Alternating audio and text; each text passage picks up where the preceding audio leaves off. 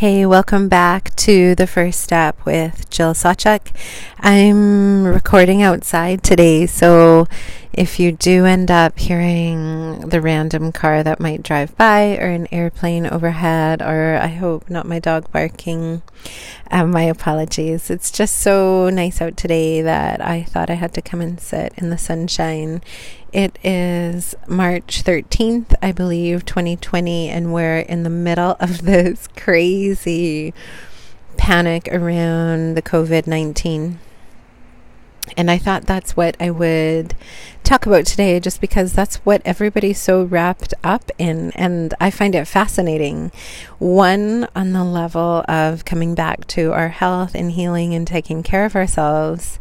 There isn't a better time to be thinking about this. And if you haven't been thinking about this already, how to stay healthy and keep yourself healthy outside of our medical system, I think this is a great wake-up call. And secondly, I think the big thing for me that this brings up is, what is everybody so scared of? Like, what are you afraid of? And I think when it comes down to it, if we keep asking ourselves this question, like, what are we all freaking out about?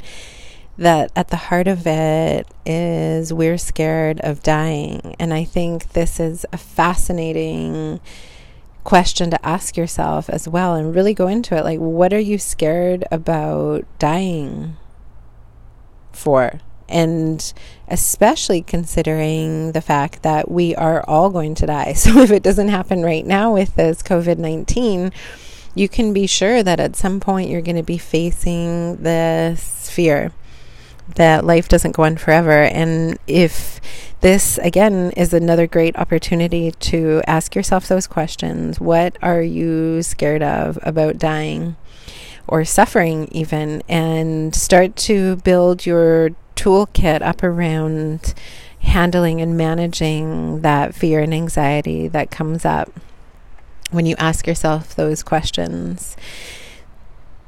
And as always, I really hope to give you something practical and useful in any time, any challenge, any struggle. And I think this COVID panic is no different. That what we begin to recognize is we suffer when we're scared. We're scared of the unknown. The future is always unknown, and therefore, how do we stay present? How do we stay in the here and the now? And I think this always comes back to developing some kind of practice. And there's a few different practices that I'm always trying to share with people, because they're the things that have helped me. So I'm just going to list them off again. I know if you are a student of mine or even a friend of mine, you've probably heard me talk about these things. And I hate to be repetitive, but they are the things that are really useful and helpful when we're in pain, mind or body of any kind. And the first thing is mindfulness movement practice. I think this is so critical, because if we can establish some connection to the body, then in our daily life, we begin to notice the body more. And when we start to notice the body more, we realize we're here now. Whereas if we don't have that connection to the body, what tends to happen is our brain locks us into thinking. We begin to identify with our thoughts. We get trapped and locked in thinking and solving and analyzing, which ends up being around the present, outside of the present, either in the future or the past. So I think that mindfulness practice, movement practice in the body helps us to establish connection to the body, which will translate and trickle out into our daily lives. And then coupled around that, either mindful movement practice or separate on its own, an awareness of breath for that same reason, because breath is happening here and now. If we develop a practice around paying attention to the breath, just witnessing breath, observing breath, then out in our day, in our conversations, in our actions, in our in our movement through our daily life, we begin to notice the present moment. And then I think other things that are just so useful, like really logical things that plants and animals need: sunshine, fresh air. So getting outside for a walk, sitting in the sun, being around trees, water, lakes, rivers, mountain, hearing the birds, seeing things grow, seeing things die, seeing things in nature struggle, recover, the resilience, what nourishes life. I think that's so important, because that is what we are. We're not machines. We're not robots. We're life. We're nature. So get out there, spend time in nature. And then I think the other thing is to consider, what are we eating? And when something like COVID is going around and we're thinking about our immunity or our health, our resilience, I think we can't deny that what we put in our bodies affects how strong we feel, how well our cells are functioning. It's so important to stay hydrated and drink water always. It's this panic around drinking water. It's like, of course, we should always be drinking water and eating healthy, immune-boosting foods if we want to feel good. So really consider, what are you putting in your mouth, and choose whole, natural, simple foods that will nourish you.